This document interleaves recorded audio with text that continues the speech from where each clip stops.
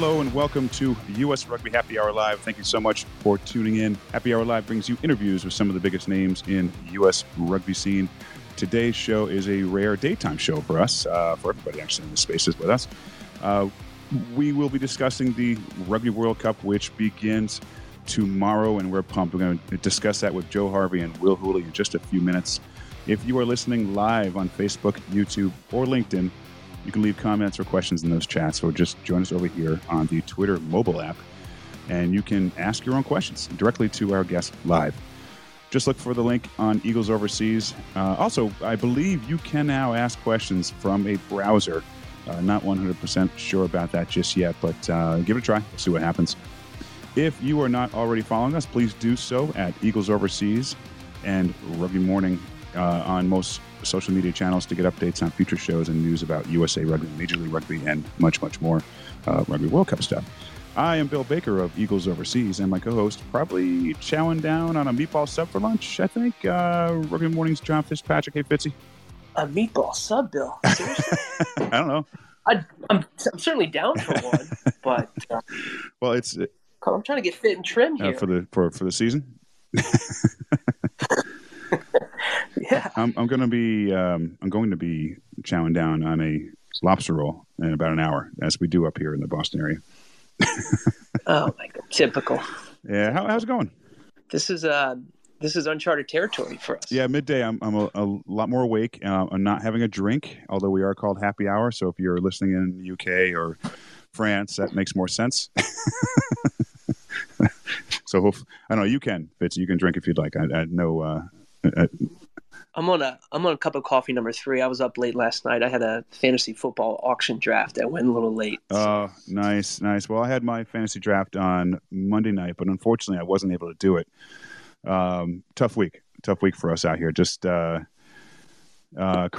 I don't know if I just want other people to know also out there that my daughter, who plays collegiate soccer, her senior year, unfortunately suffered a pretty nasty leg injury, and we were there.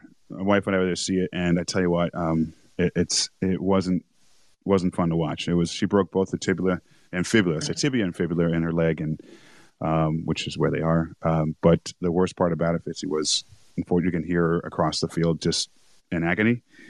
I know, but it was so tough to do it, to listen to it, and eventually, usually parents don't go out there, but she was down for so long that I got up and I went down to the field. I know the coaches there pretty good too. So anyway, she's doing better. I spent the week up there, and I was prepared to do this show from like a Starbucks or something while I was up there, and but didn't have to do that. Got home late last night, so ready to go for today. My daughter's doing better. Her pain has gone down quite a bit. She got a new cast yesterday, full leg cast. She got it black because she wanted to be badass, but all good. But yeah, so with that said, man, actually, real quick before we get to our guests, dude, your Old Glory DC has a new home. Do you know much about it? Yeah, the Maryland Soccerplex, just outside of the Beltway on the Maryland side. For those who are familiar with it, it's where National Collegiate Rugby held the Collegiate Rugby Championship this past spring. It's nice out there.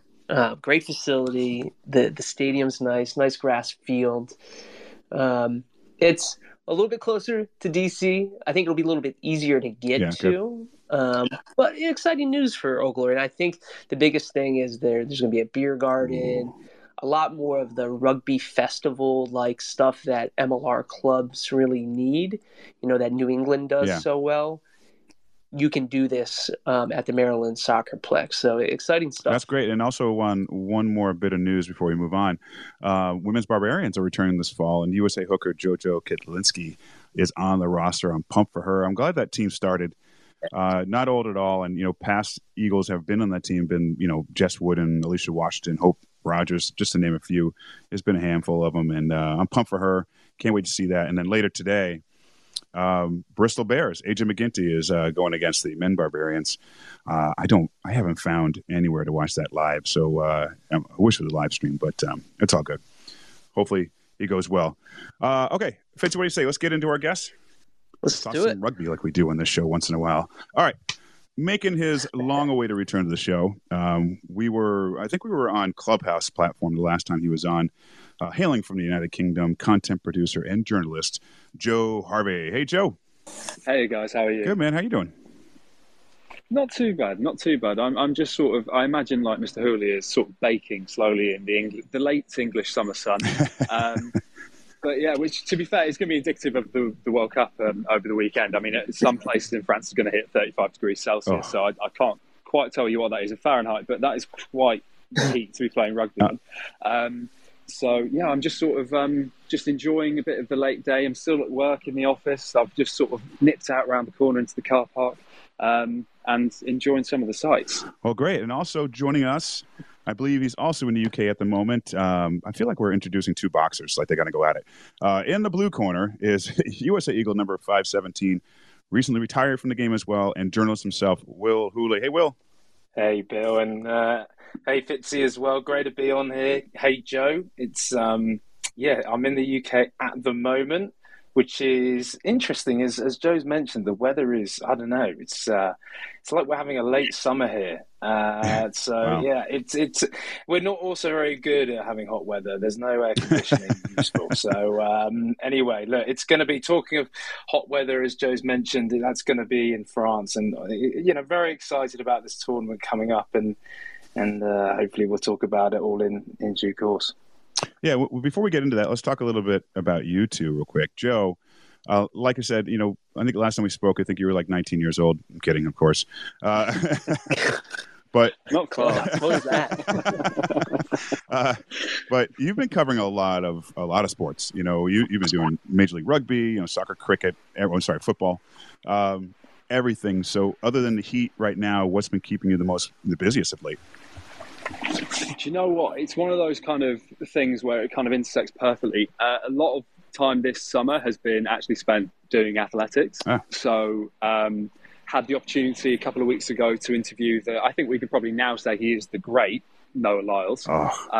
So when he was out here for the Diamond League, which was held at London Stadium, I was doing a stint down in the big city, and did 2 days back to back where, I was speaking to him, doing lots of things about the Diamond League. And then also, I think it might have been a week or two ago now, was kind of doing a lot of coverage on the World Athletics Champs that were in Budapest. So I've been keeping pretty busy with goings on the track, especially with, Paris 2024 just around the corner.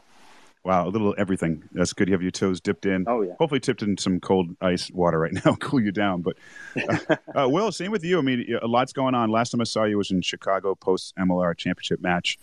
I know you're switching gears as far as in career and stuff. Are you still writing with Guardian? Have you had some downtime?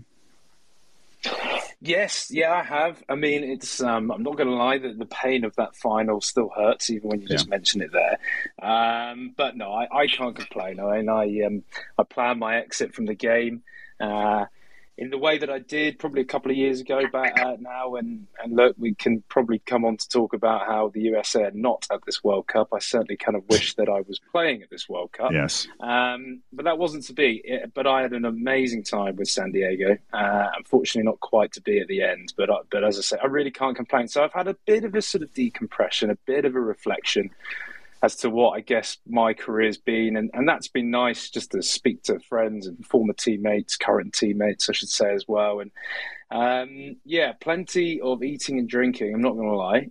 So I'm not sure how good a position I would be to take a rugby field if asked over this weekend. But hey, look, it's been nice. And I think maybe as anyone who sort of has retired will tell you, you don't get that time during your career to reflect, but when you do, I think it's always nice. I'm excited, a bit daunted by the future, but at the same time, this is on my terms, the decision I made, and so I can't complain.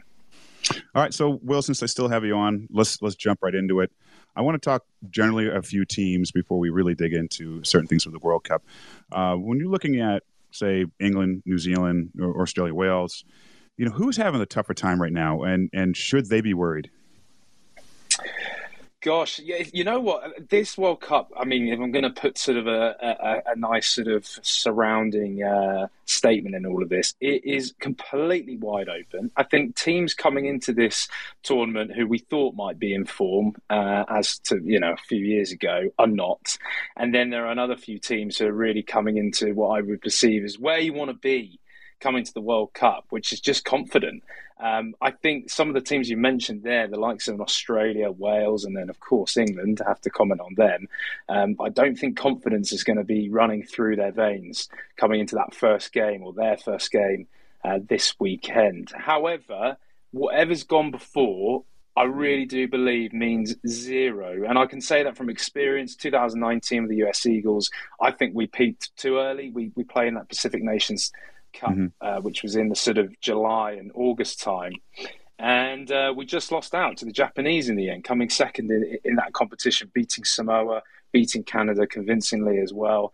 And then I felt when we got to the tournament, it was almost like, we just hit the notes too soon. Yeah. And then we came to perform, we didn't quite, hit our potential. So, I'm a big believer in whatever's happened before in this pre-World Cup build-up kind of means nothing until when you hit the pitch for game one.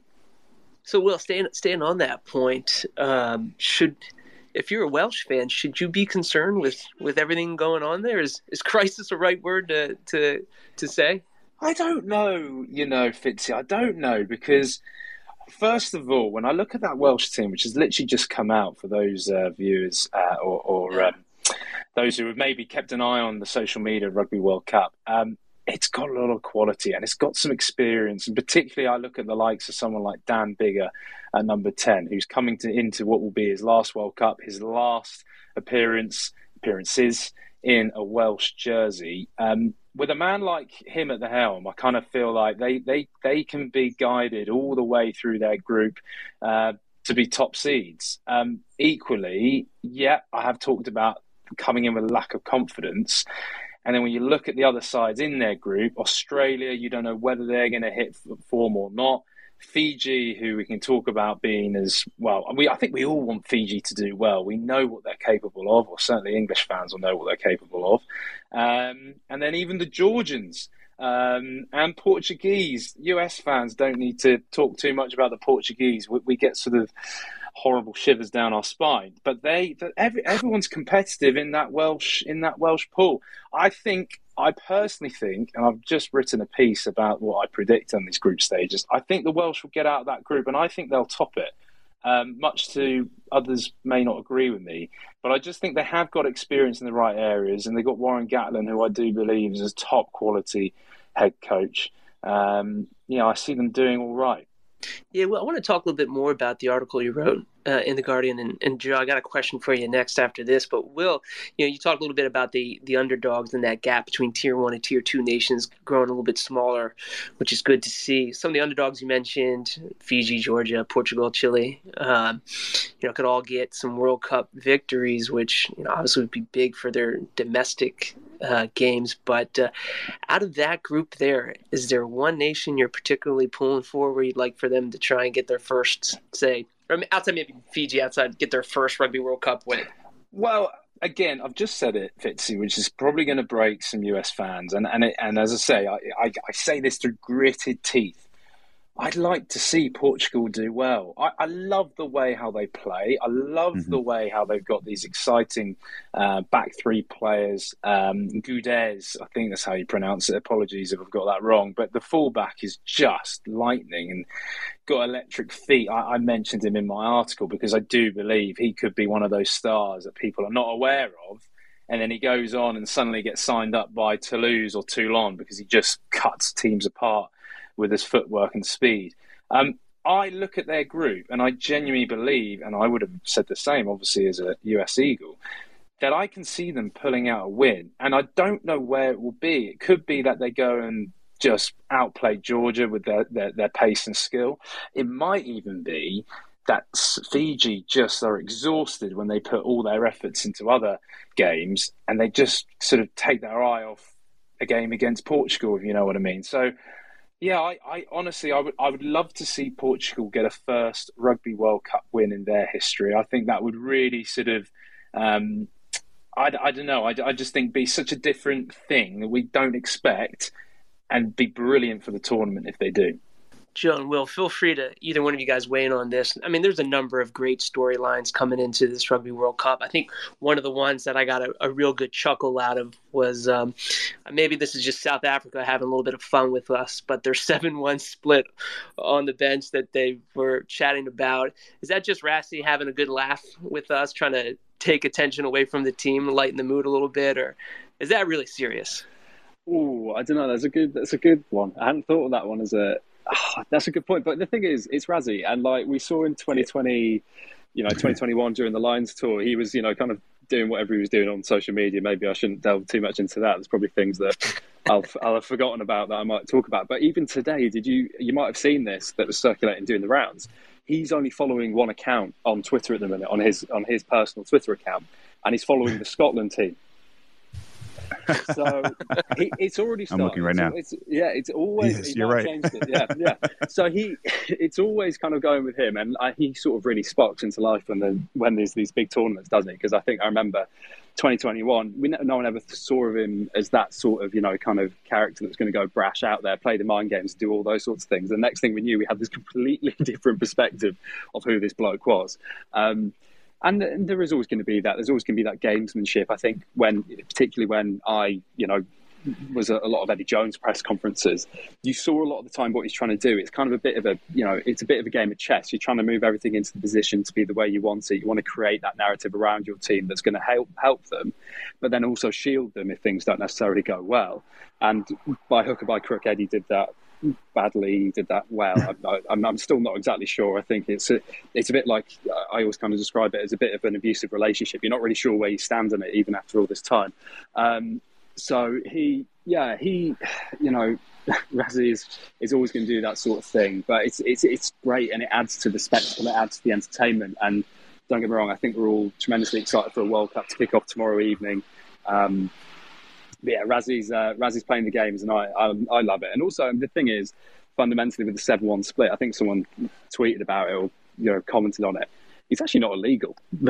So no. It's not illegal unless it's written down that you have to have a prerequisite number of back. I mean, the game's the game. Even Argentina for England, they've gone 6-2 on the bench. So it's quite people are thinking about this. Maybe someone's going to push it over the edge at some point. I'm quite hopeful, to be honest. Joe, let's touch on England for a second again. When they dropped that match a couple weeks ago, losing Owen Farrell for a couple weeks suspension after that came back.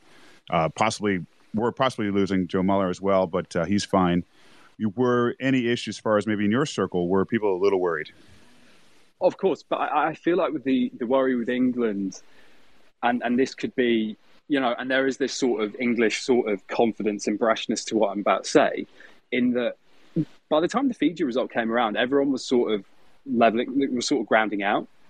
So, the results had fallen off a cliff. Like even last autumn when people were booing Eddie at Twickenham and booing the team off the turf after they lost to South Africa in that game, things weren't great. My last England game at Twickenham was when they lost to France pretty heavily.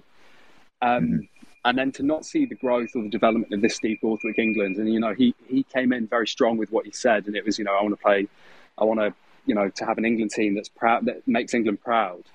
To then be at this point now where even the win over Wales wasn't hugely convincing. That was the game that Farrell got his red card in. There's always going to be this sort of there's this expectation with England, and there's this sort of arrogance, I think is possibly the best way of putting it, that's sort of innate with any England fan that, we should be beating certain nations. But when Fiji were doing what they were doing, and, I think, for example, the biggest line that we've always talked about with a lot of the Pacific Island teams and a lot of Tier 2 nations is that if they just get it together, actually they will give these teams a good go. And with Fiji, it's always been discipline and line out. And then, you bring in Sam Matavesi, who I think in the Premiership, he was operating at over 90% line-out completion rate as a hooker. So, you get that piece, and then you kind of just introduce a few other things. And, obviously, new head coach has come in and obviously really galvanised them as well. Then it doesn't come as a surprise when this England team is taking Well, actually, I was about to say one step forward, two steps back. I don't think there's been really that many steps forward. But so by the time it actually happened, it didn't feel like a big surprise. And then also you then have to contend with, oh yeah, Owen Farrell's out for a couple of games, and then you turn around, and then next thing you know, Billy Vunipolar's out for a couple of games, and it doesn't add up well. And I've literally just done my office sweepstake where we've gone around and picked names out of a hat. I've got Ireland, by the way. I'm very pleased. And when the person pulled out England, there was a groan around the room because everyone knows that that's either going to be a run all the way to the final, because 2019 it was sort of a similar narrative in a way, or out of the group stage, which is the 2015 narrative. So there's mixed feelings. There's always that thing in your head where you're going to go, it could happen, but that realization that the results and the downward spiral has been downward and consistently downward to the point that you do sit there and go to yourself, I don't see a positive result coming from this. Right. Listeners here on the Twitter app, if you'd like to come up and ask a question of our guests tonight or today, you can do so by requesting on the bottom left of your app. We'll get you up here as soon as we can and go ahead and ask your own question. And when you're done asking, we'll drop you back down into general population. No offense, just trying to clean it up here. But come on up, ask a question. Will, I want to jump to you real quick. Scheduling. If I remember correctly, in 2019, there were teams that maybe had 4 days between matches. Was that correct? Remember that at all? Yeah, I can indeed, and having been part of that as well, yes. we finished with Tonga in Osaka, and look, I can say this now, but I'm not taking anything away from Tonga beating us that day, and they deservedly did in the end. But yeah, we had a very hard fought game against Argentina just outside Tokyo, and anyone who's been to Japan, it's amazing the system, how you travel out there on the bullet train or whatever it might be. But yeah, it was literally hard game against Argentina, turn it around, and then we just had a captain's run pretty much before we played against Tonga in that last game. We were up, I remember, by about in the 55th or 60th minute. I felt like we were pretty in control, and then I could just feel a sense of just loss of energy. And look, as I say, loads of if, buts and maybes from our campaign in 2019. I do believe we should have won that game. And I do also think World Rugby probably heard back from a bunch of the nations and say, hey, look, we can't have that again. So actually, when you look through the schedule now, 2023, even the likes of, Portugal, who were the last to qualify, they will get 7-day turnarounds. I think one of the only teams, which is very unfortunate, and I know some people will think, that's a bit biased, towards the bigger nations or whatever, your top 10 nations, but I think Samoa, they have one of the toughest turnarounds. I think they have a maximum 6 day. I think it's 6 days. 5 day. Yeah, 5 or 6 day turnarounds for their games, which I do think will be tough. France, as Joe knows, anyone who's been to France is very well connected with the rail system. I'm sure they'll use that as much as obviously potentially flying as well, but it's not easy, and I think the coaches, they got to get it right in terms of what preparation is done during the week, not overdoing training, because you need to keep your players fresh. And I think whoever gets that right and uses their squad well, or should I say as best as possible, those are the teams that get through or are able to get through the group stages without having to, play with niggles, play with injuries, some of their best players not maybe getting rested, and therefore enable them later on in the tournament to hopefully give their best shot. And I did notice there's actually one or two teams that have 2 weeks between matches, and not for everybody. That seems, I may have read it wrong, but it seems a little unfair, let's say, maybe for everyone else that has 7 days at most. And I'm not sure how they're working that out. I'm not sure why that would even be. But that's got to be, that's great for the bones, but that's going to be difficult as well. Yeah, for sure. You want continuity, I'm contradicting myself now, but you do want continuity, and you do want that sort of feeling of like you're in a season. You're playing every week, you're continuing your form, and that will potentially cause a little bit of an issue. But at the same time, look, these guys are all conditioned and ready to go, and they'll be chomping at the bit. If anything, the issue will be more for the individual just wanting to get out there and play. So Yeah, I think schedules have been learnt on from the past. I think World Rugby's done well to sort of make sure that we don't have those 4-day turnarounds, as you were saying earlier. And I think, therefore, across the board, you'd have to say that everyone's playing a fair tournament on that regard. Moving on over to pool play a little bit more. Well, you mentioned, the gap is closing, but there seems to be, Ireland, France, South Africa, New Zealand, pretty safe picks to make it out of pool play. Any other nations you think will make it out of pool play pretty safely? Well, you know what, Fitzy, I've literally just wrote just a bit of fun for a blog post on my website, which will come out just after this. Shameless plug there, by the way. Sneak peek, I like it. Yeah. And I just thought I just put together through maybe a bit of my experience as to who I think will who do well, come out of the group, key players to watch. I realise I'm really biased towards fly halves, which is, well, that's probably understandable.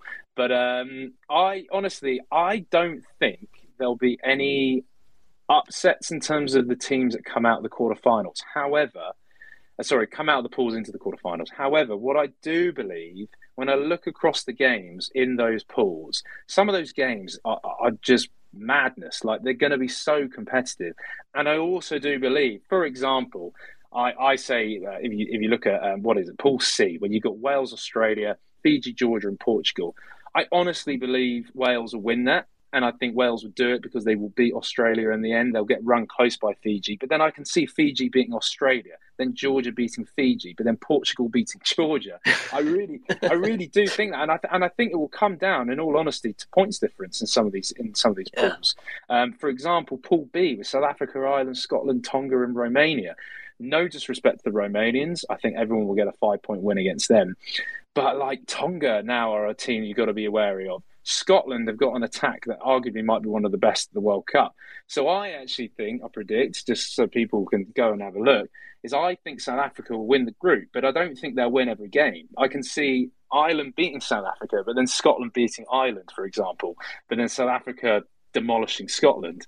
I honestly don't see potentially really anyone winning every game in their pool. The only team that I feel may do that now, or two teams actually, I have to say, is I think New Zealand, because I think France are missing a key component to their team, which is Dante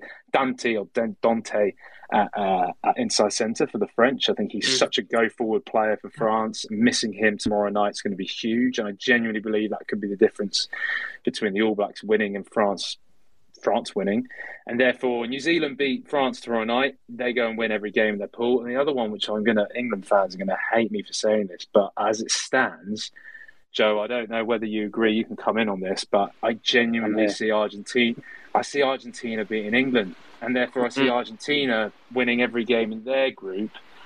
England still going through, and because of my predictions, by the way, England end up playing Wales in the quarterfinal because Wales are top the group. England will come runner up. Yeah, what do you think to England not beating Argentina on Saturday? The thing is, I have agreed with everything that you said. I've stood in this car park just nodding away with everything that you've just said, because I agree, because it feels like this World Cup, for some reason, whatever reason, it just feels like you can go and look at teams and you can look at a matchup and go, well, that's why they're going to beat them, that's why they're going to beat them, that's why they're going to lose, and that's why that one player might have a good game and pick up a good contract later on. So, yes, there is always that with World Cups as well, which is either a good thing or a bad thing. I'm still not sure. I think, that Argentina team has looked very settled now for probably, I want to say, the last year and a half.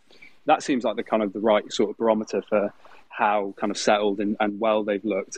And obviously I saw their selections today. They've gone 6 on the bench. They're obviously really targeting this England game as the one to win. I'm more than confident that they'll back themselves to beat Japan, to beat Chile, to beat, and then of course Samoa as well. So I fully believe that. And I think for England, it's, they're very much the wounded animal in this game. And I know wounded animals can be dangerous and things like that, but I really feel like they have that much to work on and work out. And especially when you look at some of those selections that have been made, for example, Johnny May, not actually in the original 33-man squad, now starting on the wing against Argentina. It does seem kind of contradictory to some of the things that have been going on beforehand. So, Yeah, that Argentina team is in absolute prime position not tomorrow night. Sorry, I forgot what day of the week it was. On Saturday night to Saturday. It's Saturday, I believe, 8 p.m. UK.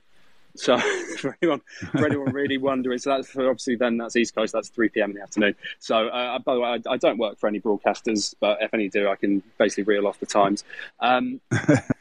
But yeah, so I completely agree with that, and I think. I suppose even for England, they've kind of their pool is a bit front loaded in that sense that they've got, Argentina then Japan. So it does become, that is obviously quite an interesting sort of match up and start for them, because if they don't really show much good against Argentina, that Japan team might start turning around and think to themselves, oh, do you remember 2015? That was quite good. Do you want to do that again? So yeah, I completely agree with absolutely everything that Mr. Hooley has said.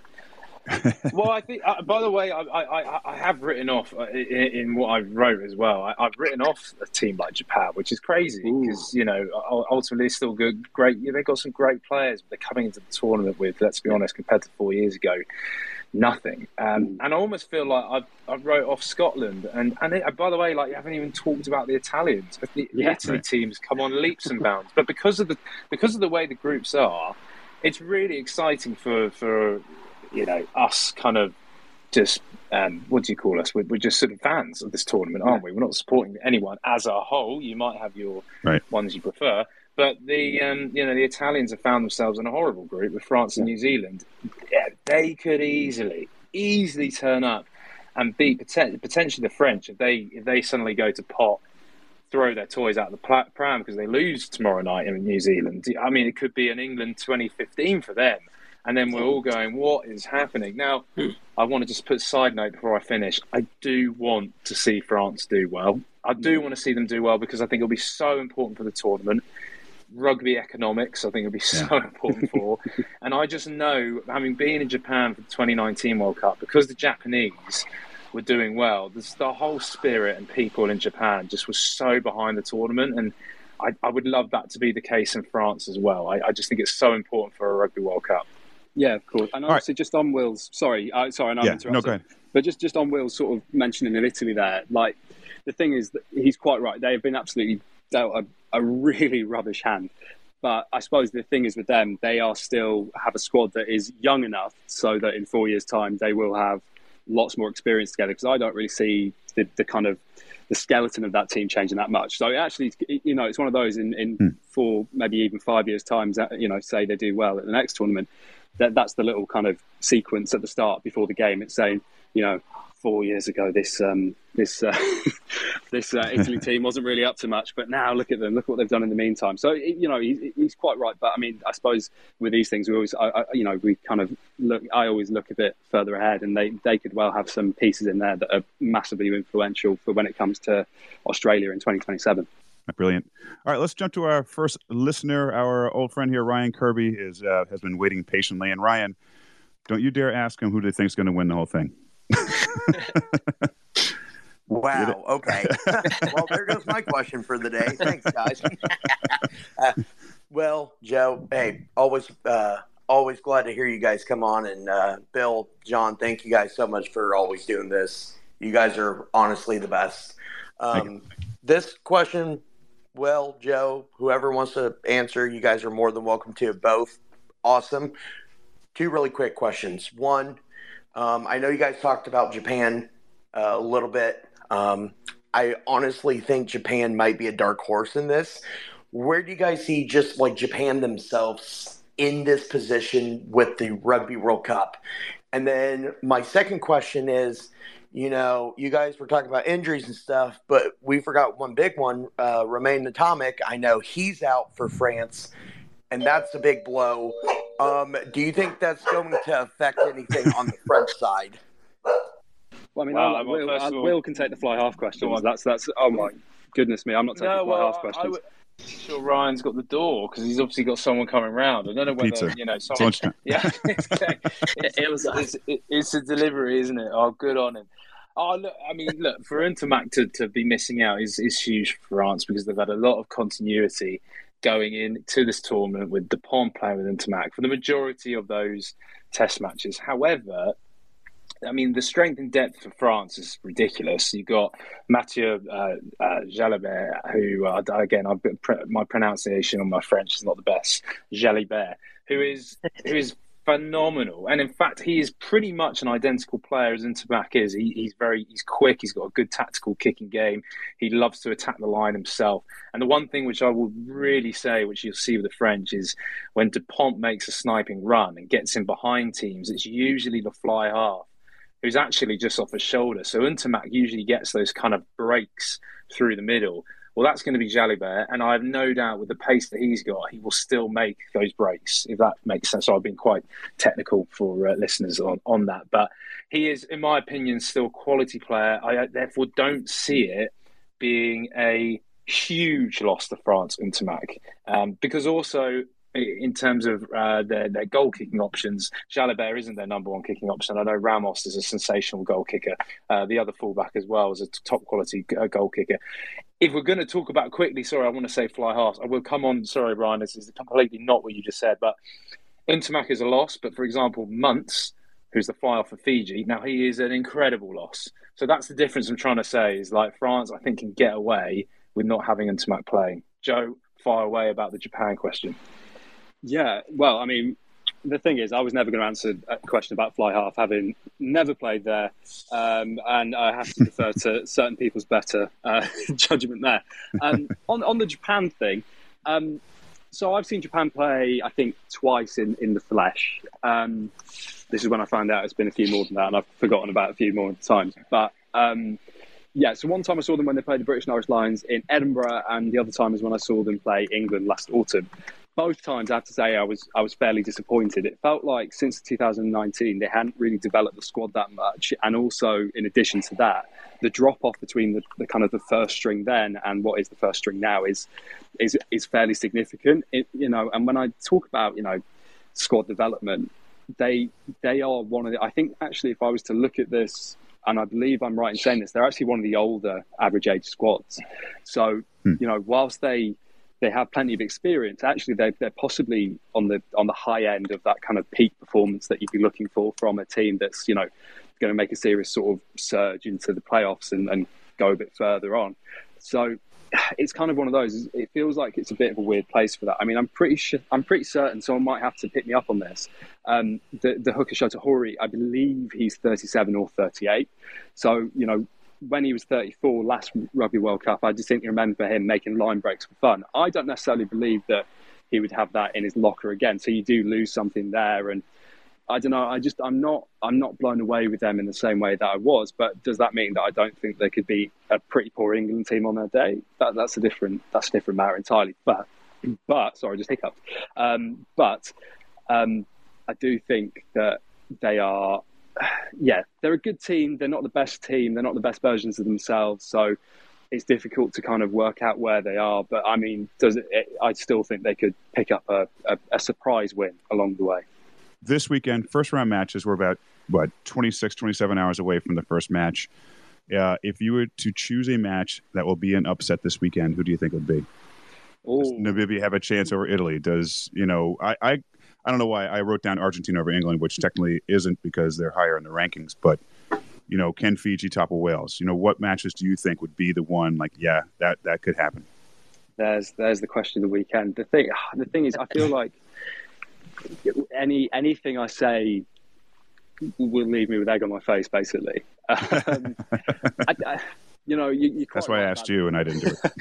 Yeah. Yeah, I'll go Chile. That would be, to be fair, kind of in the scope of US. I think that would maybe kind of justify a few things. But yeah, let's have a good kind of delve into this. I mean, I think personally, the one I'd love to see, and this is very much a personal preference. This is very much something that I've been thinking about quite consistently for the last couple of weeks. That Fiji Wales game is something I've got my eyes on very kind of sternly. Like I don't think Romania are going to upset the apple cart and beat Ireland. I don't think I don't think other teams are going to do it. I think Italy will unfortunately I think they'll hammer Namibia, and that's even with the two New England Free Jacks guys in there.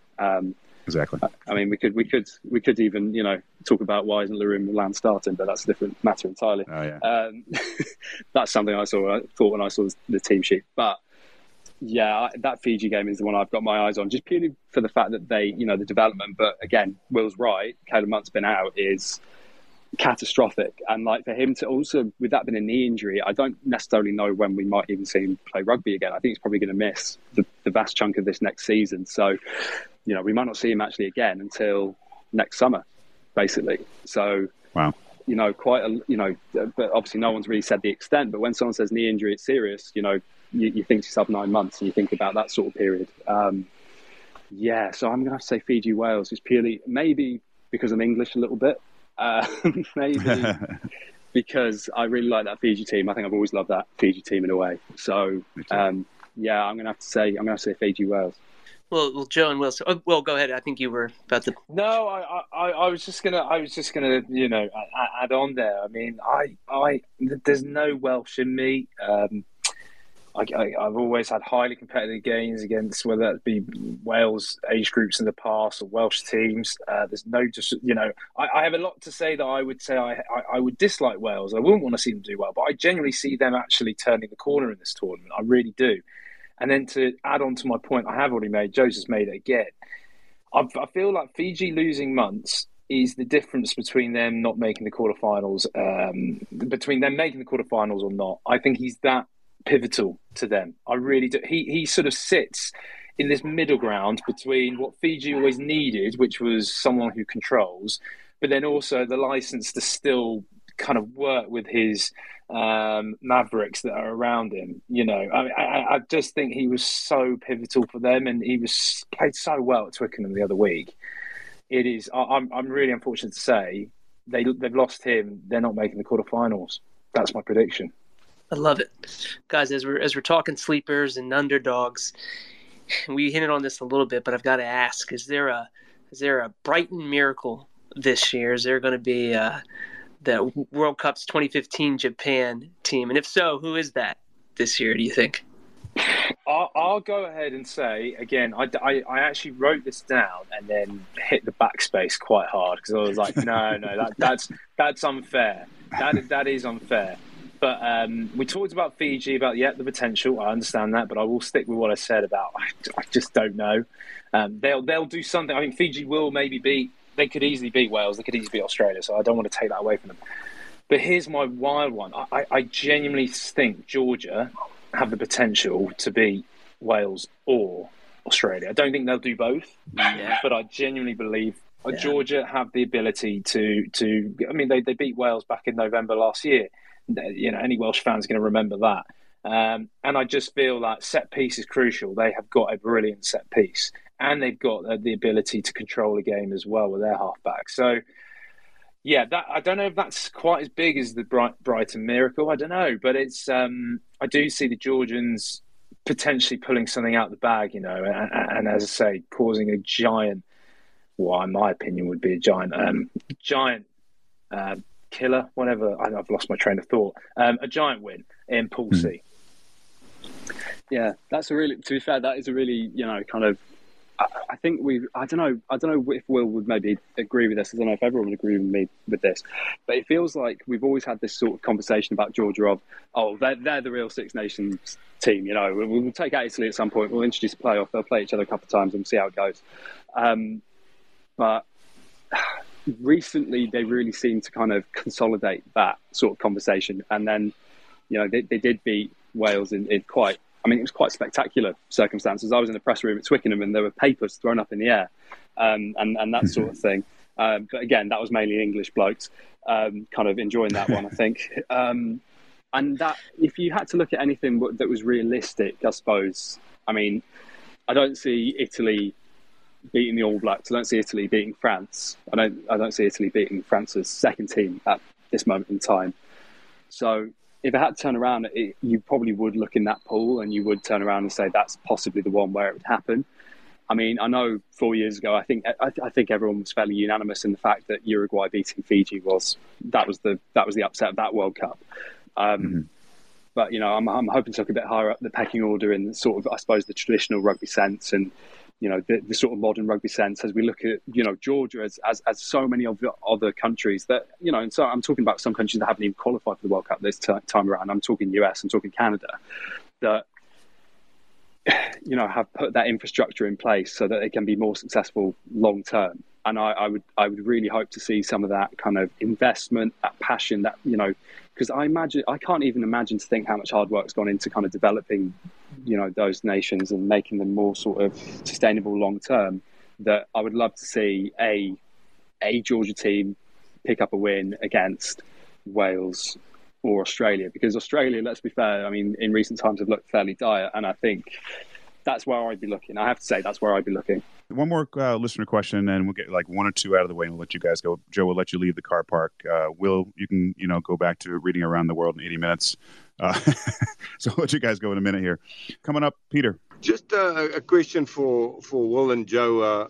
I think we all can agree that the four best teams in the world here, France, Ireland, South Africa, and New Zealand at this point in time, only two of them are going to make it past the quarterfinal. So, if there's anything I could almost say negative about the World Cup, it's a pity that two of those guys won't make it past the quarters, So my question is, do you guys think or foresee that in the future with this tournament that they will be looking at making the draws for the pools in a different way or in a different stage to sort of make these things even out more? Because the way I see it, one of those two teams are going to go through. It's just a matter of who's going to step up in the other pools to compete with them, that can go actually all the way. I can see teams like England and Australia maybe pulling off a big win, but who can actually on the other side go all the way? If you look at England last time, they played one hell of a game against New Zealand, and the following game they were easily beaten by the Boks, So you got to win 2 or 3 games on the trot, quarter, semis, and final. To me, that's put a different light on it. So, yeah, to cut a long story short, do you guys think they're going to rethink the draw? Thank you. Peter, I'll just come in first, and I just want to first of all say I really hope that your lad Ruben is okay. I heard, unfortunately, he came off injured in a game for the Cheetahs. So sending him, my man Rubes, all the very best for his recovery on that. So I just wanted to say that first. In answer to your question, very simply, yes, I think they probably will, because of what you've just said. In terms of, you want the best teams playing each other probably at the back end of the tournament, don't you? Semi-final, final. Although actually how it's lined up is France or New Zealand could very much, I think, play South Africa or Ireland in the final. So I would say those are the top 4 teams, and they could potentially meet in the final. So that still can happen.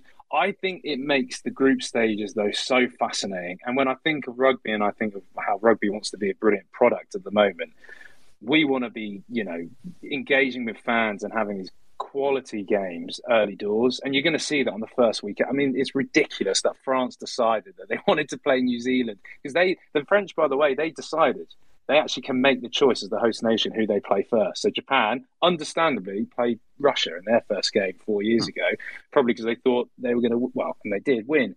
France have gone, no, screw it. We're going to face our number one side, or the side they think is going to be their highest challenge, first up in the first game, New Zealand, which I just think is brilliant, obviously, for an onlooker or a fan to see every pool game. It seems something's up for grabs, and it could be literally down to the final games of the pool, and then the quarterfinals.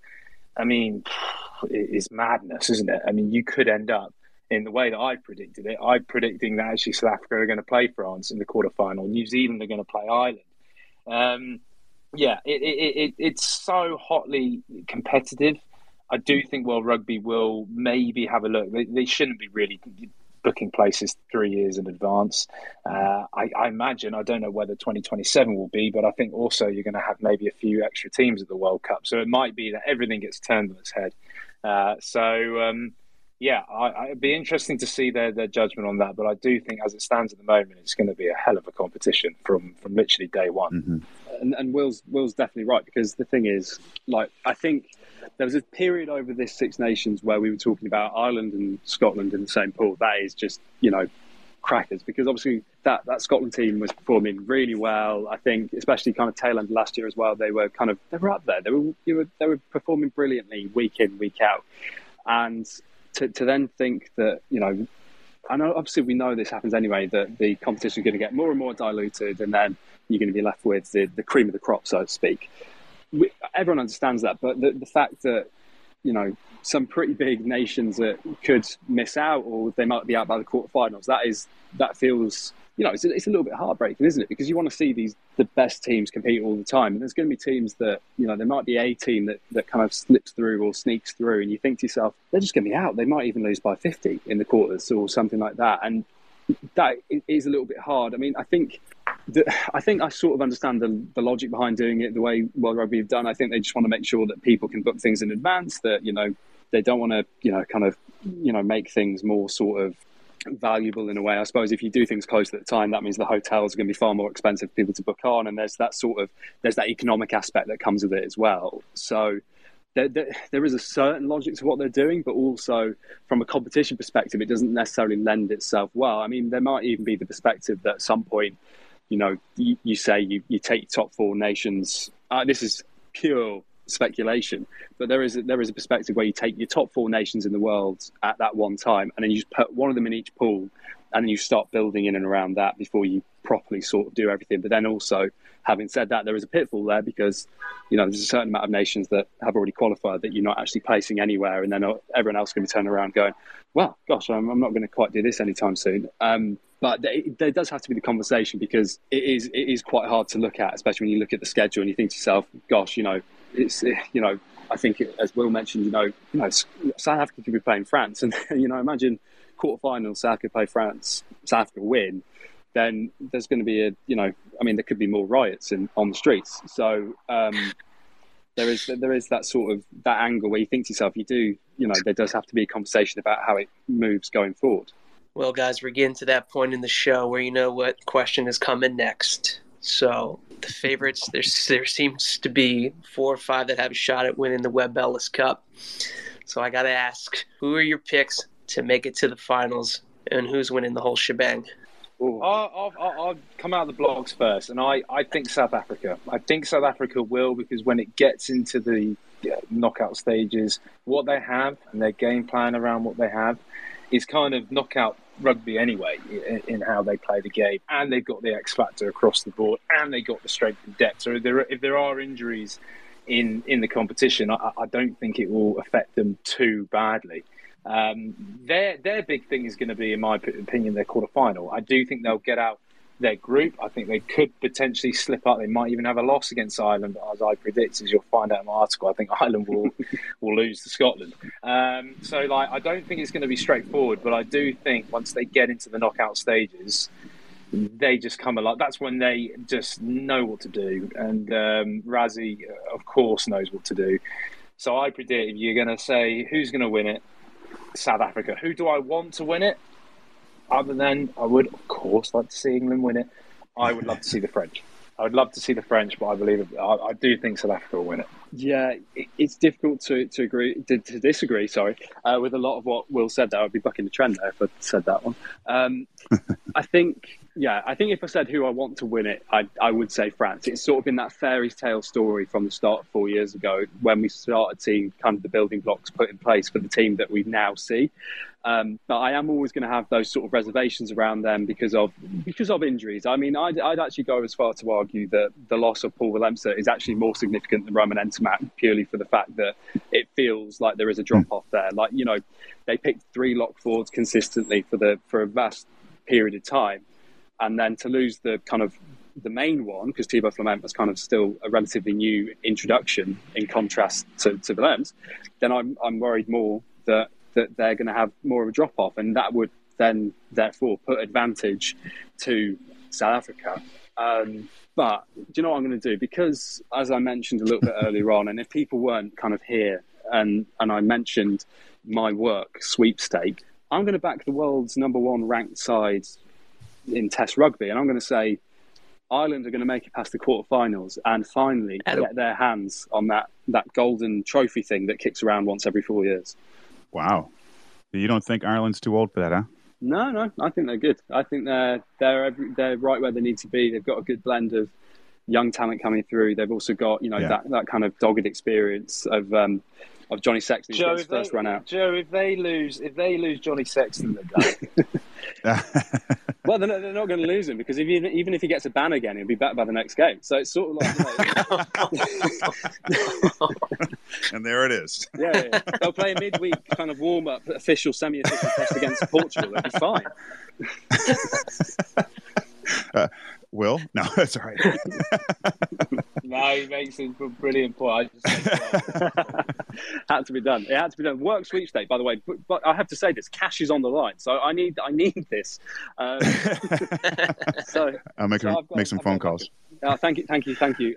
But no, yeah. So I love the way that they've been trending. I love the way that they've been developing over the years. I love that defense that Andy Farrell's installed. There's a lot more of them to like than just the sweepstake stuff, and they've slowly become this team that everyone slept on because we've got to the big day and everyone's talking about France a host. They've been on this tremendous journey. The All Blacks are always going to be in it. The Springboks are obviously naturally going to be in it as well because they are the holders and they have been some of the most consistent performers in the Rugby World Cup's history. But if you look at a team that's kind of really been trending and developing and going in the right direction for the best part of 4 years, you do then have to look at Ireland as the team that's kind of been consistent with it when others necessarily haven't. I do agree about of course I agree with the Johnny Sexton point, but I feel like they already have their plan in place about how to manage him, and they're not going to overcook him this weekend. They're not going to overcook him the game after that. They're going to make sure that they get themselves in the right place pretty quickly. Well, gentlemen, Joe Harvey, Will Hooley, this past hour has been brilliant. Thank you both so much for joining us, and good luck in your office sweepstakes. Thanking you. Cheers, guys.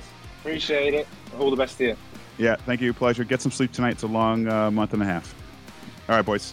All right, everyone else, thank you, man. That's been a blast. Fitzy, I didn't ask you who you think is going to win. I'm backing Joe here. I'm pulling for Ireland, and that's not only because that's where the heritage comes from with Fitzpatrick, but I think it would be a great story, and I totally get it.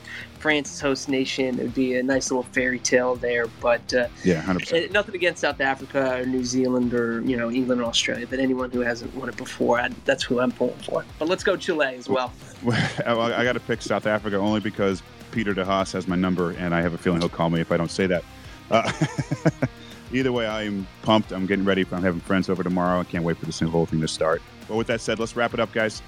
Listeners, thank you so much for tuning in live. If you're online on Facebook, YouTube, or LinkedIn, thank you so much for listening. This show will be released as a podcast later today. Listen to it later if you missed part of it or missed all of it, and get ready for the World Cup. Happy Rugby World Cup Eve, everybody, and good day.